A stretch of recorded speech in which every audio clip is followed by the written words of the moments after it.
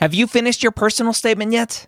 Now's the perfect time to get it professionally reviewed by a medical school HQ expert advisor. We have former directors of admissions, admissions officers, and the like on our small team of amazing people. They have the inside knowledge from reading thousands and thousands and thousands, tens, if not 100,000 personal statements, going through the process and setting up the process for their whole committee. They know exactly what medical schools look for and the common red flags that can get your entire application thrown out. Take advantage of our flash sale right now, going through May 6th, up to 6,000 characters reviewed for just $150. That's a $75 discount on our regular price. Go to editmyps.com. Again, that's editmyps.com. If you're applying to medical school in 2022 to start medical school in 2023, join me Wednesday or Thursday, Wednesday night at 9:30 p.m. Eastern, or Thursday at 11 a.m. Eastern at premedworkshop.com. Go register today. I'm going to show you how to tell your story in your application. Again, that's premedworkshop.com. If you are applying to medical school in 2022, be there or be square. The Pre-Med Year, session number 440.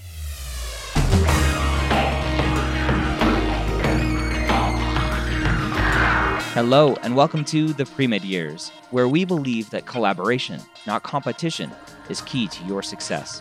I'm your host, Dr. Ryan Gray, and in this podcast, we share with you stories, encouragement, and information that you need to know to help guide you on your path to becoming a physician.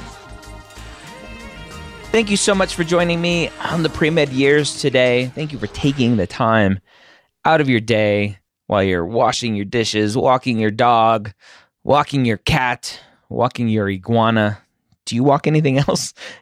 Shoot me a message on Instagram or Twitter. Let me know what other animals are you walking out there while you're listening to the Pre-Med Years.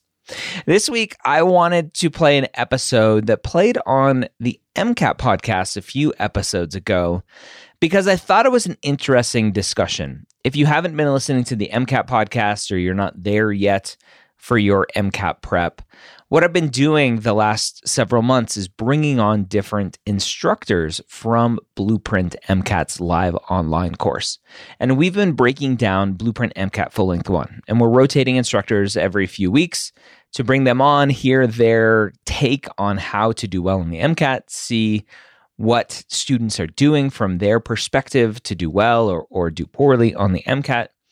And the instructor that I've had on recently, Alex, is an interesting student because he was born in the States, I believe, but grew up mostly in the UK or some variation of that. And he went to college in the UK.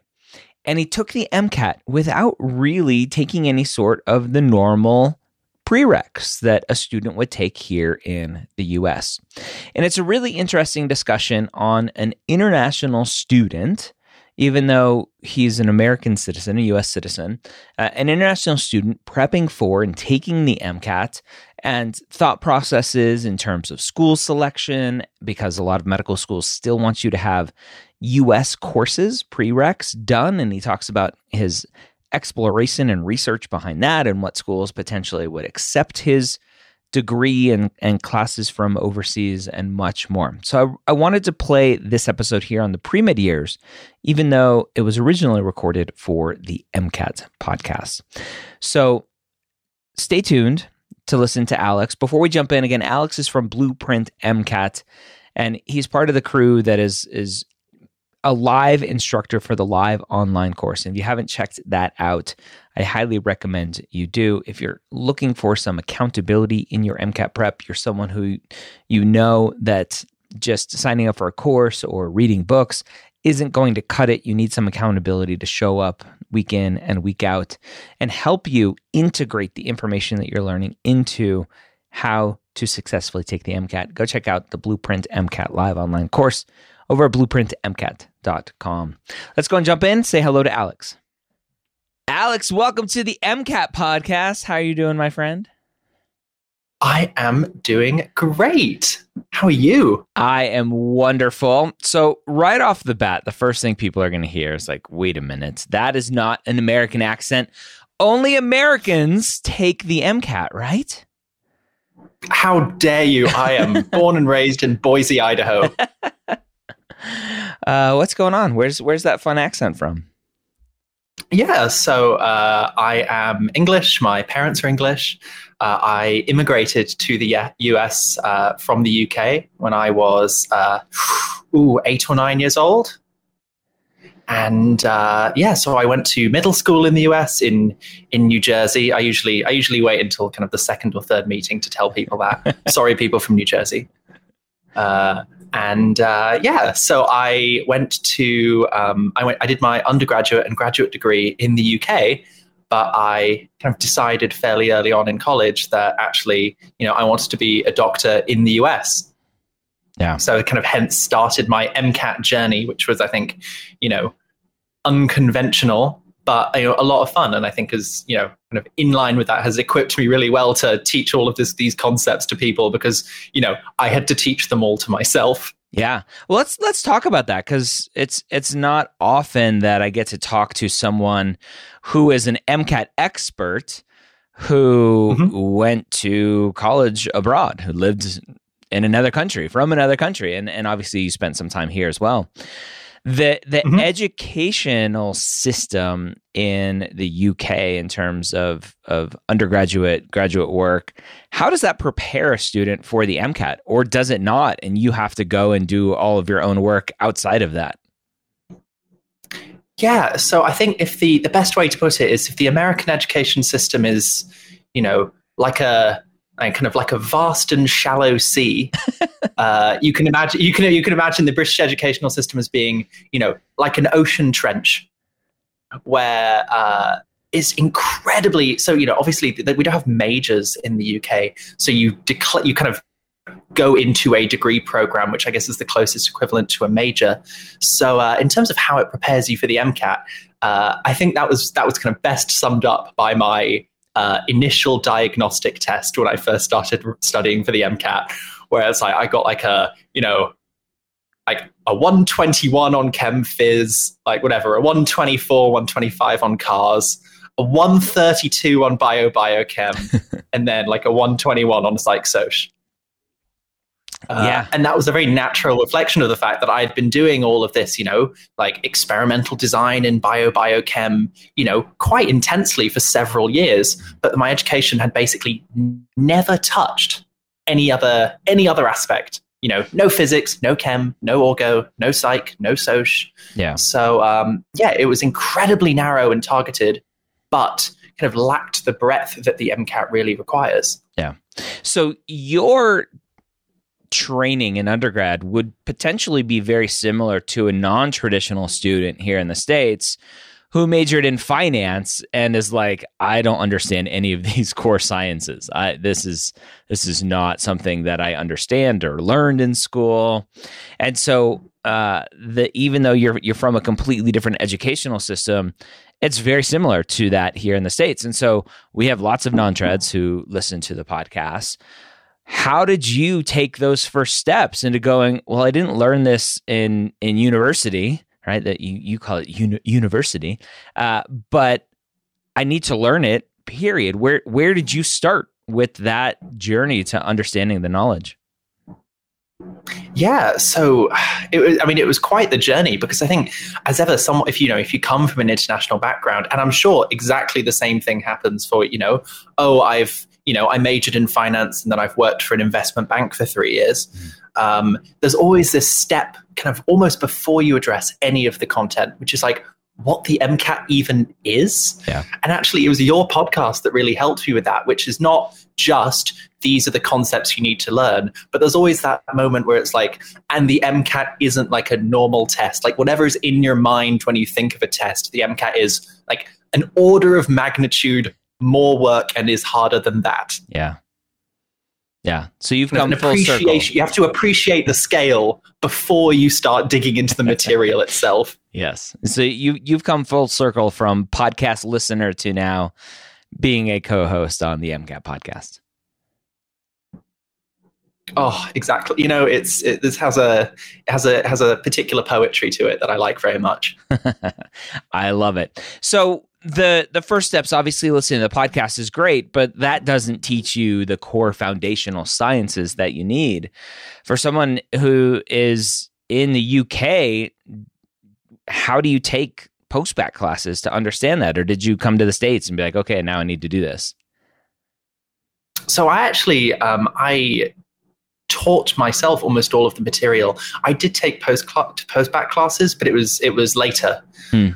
So I had taken some AP classes in high school, which had been really helpful. I took AP chemistry, which, provided, if not enough depth of content for the MCAT, certainly like some background of like, what is molarity? What is a chemical equation?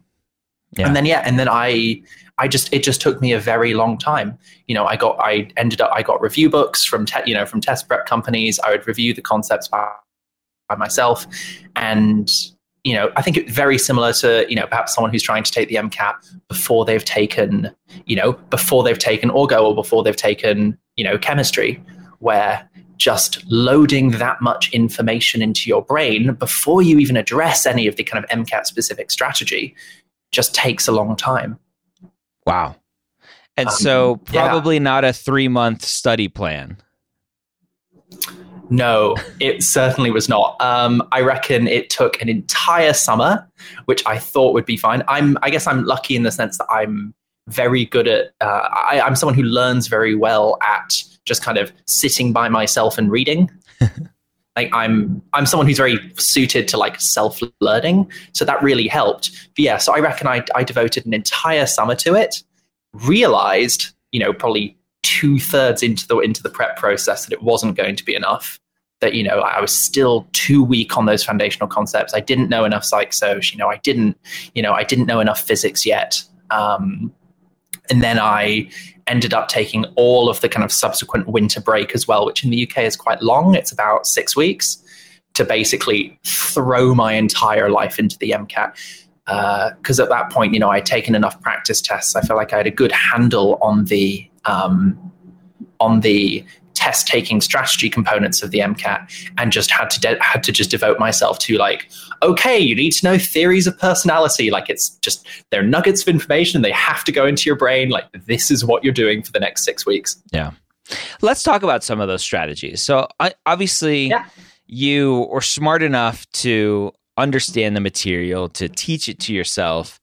And there are students out there who understand the material, have taught it to themselves, or who have taken classes and really understand the material, got great grades in school. But then it comes to the MCAT, and they don't have the strategies to do well on the MCAT. What are the biggest strategies you think students are missing when it comes to the MCAT? Yeah, and I think it's so interesting because I think this particular concept often gets so tied up in people's kind of internal conceptions of their intelligence. Or actually, I feel like it's actually really a very different skill. I often say to students who come to me and they're like, I got great grades. I got an A in biology, or, particularly if they're a couple of years out of college, they're like, I have a biology degree. Like, why am I not breaking the 50th percentile on biochem? And it's because the MCAT relies on a different set of skills that, I think are related to, but ultimately separate from intelligence. Many people, I think, approach their undergrad learning experience kind of holding concepts in their brain and then kind of, for lack of a better word, regurgitating it on the exams. Yep. They have the mental equivalent of a stack of index cards that all have information on them. And ultimately, the MCAT is a content test, but it's not enormously interested in your ability to just kind of quote concepts. Yep. I remember on my MCAT exam, or I believe it's one of the full lengths, one of the questions I saw was,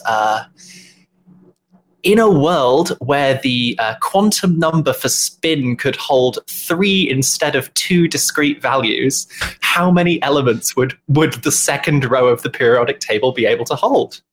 And I loved that question, but it gets to the absolute core of that concept, which is if you just have the little pyramid memorized, like what's the electron configuration rules, you won't be able to answer that question. you have to understand the underlying concepts that those numbers refer to and how they would change if you manipulated them. That's a very different skill, but is still one that you can improve with practice. Yeah, it's so important. I think too many students try to just brute strength their way through the MCAT and cram as much information in their head as possible. And then they go, okay, I got it all. Right, which is what you do for your final exams in college, but you can't do on the MCAT. Yeah. This is not the same. And then they go, what happened? So obviously you did well in the MCAT. You are now a Blueprint MCAT live online instructor. And for someone who's self-taught a lot of the material, that's amazing. And you're interacting with students now all the time who are struggling with the MCAT or maybe not struggling, but learning how to take the MCAT. For someone just starting out on this journey, what is the kind of first steps in terms of recommendations that you have to say, okay, let's dip your toes in this MCAT world? Yeah. Always. I always recommend that people kind of, take a diagnostic test. It doesn't matter like what your approximate level, it doesn't matter where you think you are. It doesn't matter, like, in a sense, every full length or every diagnostic that you take is taking a snapshot of your like instantaneous MCAT ability at this point in time. And that's why I always feel like taking a diagnostic test feels like, dipping that pH stick into the liquid and seeing what it shows you. So I'm really mixing the metaphors here, but it's useful because taking a diagnostic test isn't just a measure of your like how well do you like know the underlying content. It also leans on your strategy. So particularly with like the analytics that Blueprint provides, it's so helpful because you can just instantly say to someone like, oh, you're much stronger in biochem than you are in physics. Or what you see with a lot of non-traditional applicants is they're very strong in cars because they've spent all day reading, but they have but they lack background in the sciences. And that's just so incredibly actionable for how do I structure my studying going forward. Yeah. Oh, in terms of length of prep, that's always the most common question I seem to get. How long do I need to study for the MCAT? Obviously, for someone like yourself who is trying to learn all of the concepts and to learn MCAT strategy, potentially is different than someone just trying to learn the MCAT. Where do you think students should start that process to figure out how long they should be studying? Yeah, absolutely.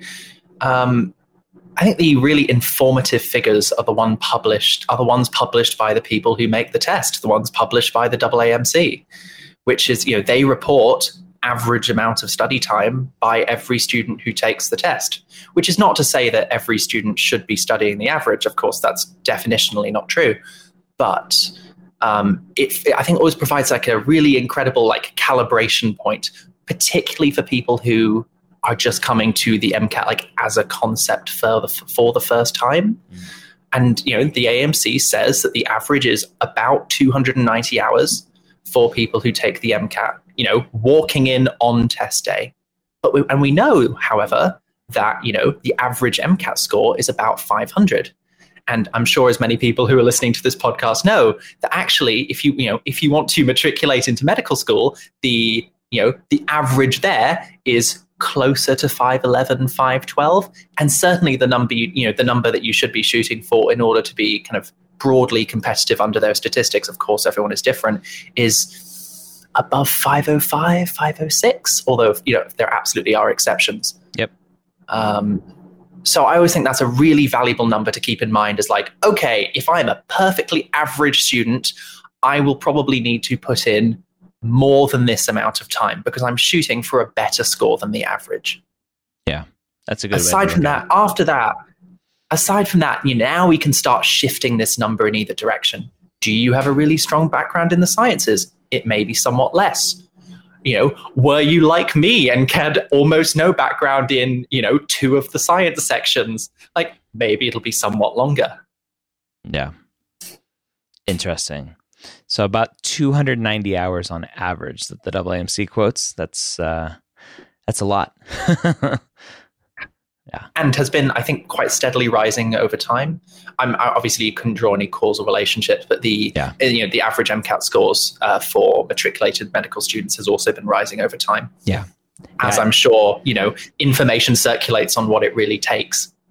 Yeah, I blame the podcast for that. Everyone's listening to the podcast going, oh, the MCAT's really important. I need to study more. I'm directly causing. No, it's the same thing that we see in medical school as well. The average step 1 score, as we're recording this, step 1 is still a scored exam, but it's moving past fail. Mm-hmm. When I was in school, the average step 1 score, I think, was like a 216.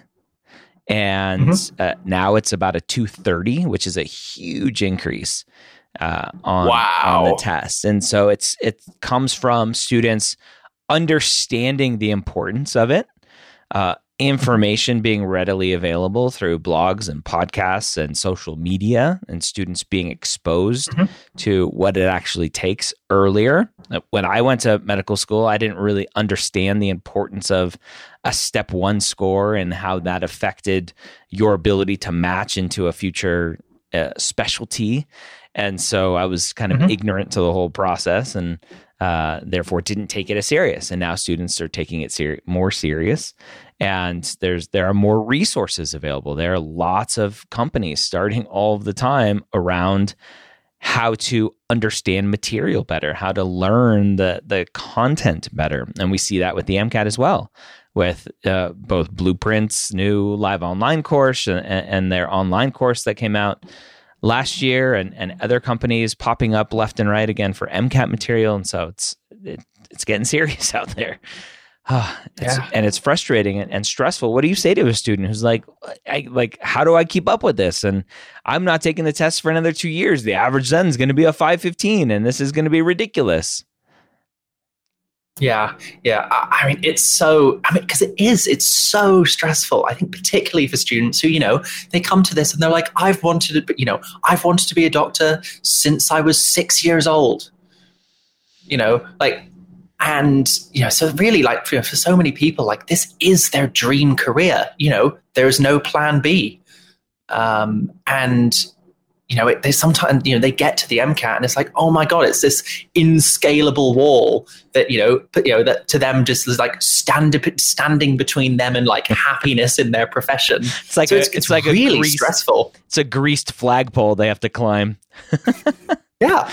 And I think particularly because then, they see so many of their friends somehow scaling it. Yeah. And they think oh, why can't I do that? And that's really stressful and can really kind of weigh on your mental health. Yeah. So I always say to students, in that situation, which is it's a intractable cliche, but it really is a marathon, not a sprint. So much of MCAT prep boils down to little decisions that you make every day over the span of months, rather than, a Herculean effort on any individual day. Yeah. Yeah. There's a really good book in the business world called, oh man, I'm forgetting it. The Compound Effect, I think. Yeah, the compound effect, where that's exactly what it is. It's like, just try to be 1% better every day. And unfortunately, students don't understand how compounding interest works. And maybe those finance pre-meds that we talked about earlier would know that. But student loans compound, so they should. Yeah. I think too many students try to go from 0 to 100 overnight, and they take their first full length, or they take a diagnostic and they get a 495 and they go, oh crap, that's not good enough. I need a 520. That's what I'm shooting for. And they take their first kind of real full length and they get a 500 and they go, well, this is terrible. I'm not getting any better, any closer. I'm like, wait, you went from a 495 to a 500. That's a huge increase. Baby steps. You got to get there. Oh, it's so frustrating. Exactly. And, I think people, it's just like you said, people overestimate what they can do in a day and underestimate what they can do in 3 months. Yeah. 1,000%. Yeah. I love that kind of quote. That's a very popular quote. Mm-hmm. I want to go back to you being kind of this pseudo international student. So spending time here in the States, being born and going to university in the UK, and then wanting to come to medical school in the States. Do you have dual citizenship, or are you a resident here? How does that work? Yeah, so I have I actually have 4 passports. So you're a spy. That's what you're saying. I think it is. Well, I've looked, and actually to apply to MI6, you have to renounce all of your non-British passports. I have sense. given it a non-trivial amount of consideration. So no, I was born in Cyprus, and then lived in many, many countries growing up. Okay. And but settled in the US, from the age of about 9. And and actually people do ask me that. They're like, well, why do you want to be a doctor here? Mm-hmm. You've spoken to yourself about the particular and I think reasonably unique challenges that face the American medical system. People say to me, like, why don't you just want to be a doctor in the UK? Their health system is in so many ways more equitable or more functional. Yep. Why not do it there? I say to people, it's like, well, actually, I've lived here since I was 9. Although it doesn't sound like it, like America is my home. It's where my family is, and it's where I really see myself being long term. And I think, in a sense, although I think practicing as a physician in the US does come with some discrete trade-offs, ultimately, I think, particularly for international students who are considering, medical school in the US, particularly if you're doing an undergraduate degree here, that actually, if the US is the place where you see yourself long term, actually, I think specializing as a physician here is really good for the country, because it is, I think it's only through the actions of people that are here that it will improve. Yeah. Interesting. So the fact that you did your undergraduate work in at an international school, a lot of students, especially students who are U.S. citizens, who born and raised here, and then go, I'm going to go have an adventure and go to the UK, go to Australia, go somewhere else and do my undergrad work. They don't realize that puts them at a disadvantage for applying to medical school, because medical schools want coursework here in the US. And so I'm interested to know, because you said you did some post-bac work after kind of studying for the MCAT. Was that specifically for this kind of 90-hour requirement that a lot of schools have? It was. So it's interesting. I decided to go to university in the UK. I assumed that it would be fine for medical school. That is probably not a decision I would make again. Interesting. I should have listened to your podcast. It turned the process of doing an international undergraduate degree, and then coming back to the US turned out to be vastly more work than I ever possibly imagined. Yeah. I had one exchange last year where there was a particular school that I was interested in, but they had at least 1 year of classes in the US requirement, which on balance seems to be the most common. There are a few medical schools which explicitly allow the UK in terms of coursework. Nice. I believe Stanford and Yale, I think, are both in that category. Okay. But there was one medical school that I really wanted to apply to, which had this 1 year of study in the US. And I sent the dean of the school a personal email saying, I know that I'm non-standard, but I have 2 degrees, one from, and my master's degree was from the same school that he did his master's degree. He came to the UK to do his master's degree. Yeah. So I sent him this email. I was like, and I hope, before going back to this medical school, and I said, and I hope you weren't disadvantaged by the experience. Please, I promise I took real classes. And it didn't work. Yeah. So yeah, I ended up, and this is why, I've put in so much work to do post-bac classes in the US, and which is now actually, as of this coming summer, I will have fulfilled all of them. Yeah. Very interesting. It is funny now, though, taking chemistry, like now because of COVID remotely, and whatever, you're in group classes, and people say, "Wow, you're really good at chemistry." I was like, "Yeah, weird."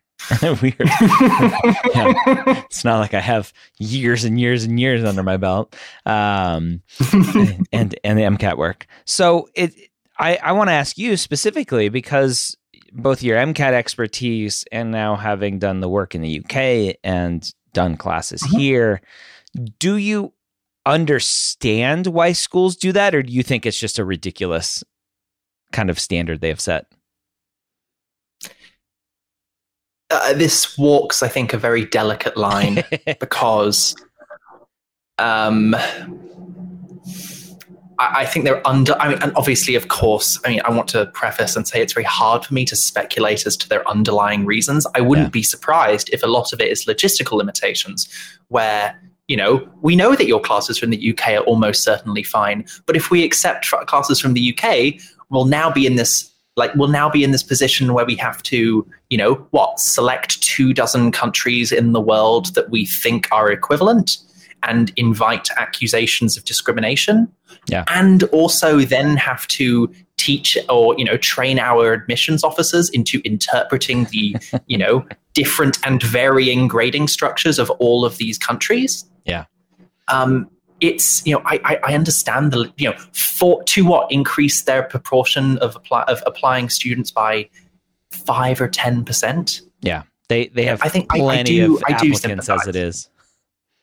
Yeah. On the other hand, I do hope that the policies change over the next few years. What a couple of US medical schools do, it's very uncommon. NYU is one of them. So I want to shout them out because I think they have a particularly forward-looking policy. NYU, they say we don't. Yeah. And of course, the dean of admissions has been on the podcast several times. And and what they do is they've partnered with an external credential evaluating service, which effectively does the work of looking at the foreign transcripts and saying this is or is not equivalent to a US degree. And I really like that approach because I think it is, if only symbolically, a commitment to their, what should be, I hope, most medical schools' underlying ideal, which is to accept bright, promising future physicians, kind of whatever their background may be. Why just because, I was born, because I was born in Afghanistan or I was born in Cyprus, should I be denied the opportunity to even apply to a promising medical school in the US? Yeah. Makes sense. Well, Alex, I'm excited to have you for the next several weeks here on the MCAT podcast and pick your brain as we go through these passages and discrete sets and all this fun stuff as we continue on with our breakdown of full-length 1 from Blueprint to MCAT. So I'm excited to have you. Thanks for sharing your thoughts on your journey to medical school, and I'll see you in the next episode. Yeah, see you then. All right, so there you have it. Again, that was Alex from Blueprint MCAT, one of the live online instructors there, talking about his journey from being in the UK and taking courses there and taking the MCAT without much prep and still doing well, and then researching schools and finding out who can apply to, and et cetera, et cetera. So hopefully this was helpful for you if you're a student in a similar situation. Hopefully this has helped you. Hope you have a great week. We'll see you next time here on the Pre-Med Years.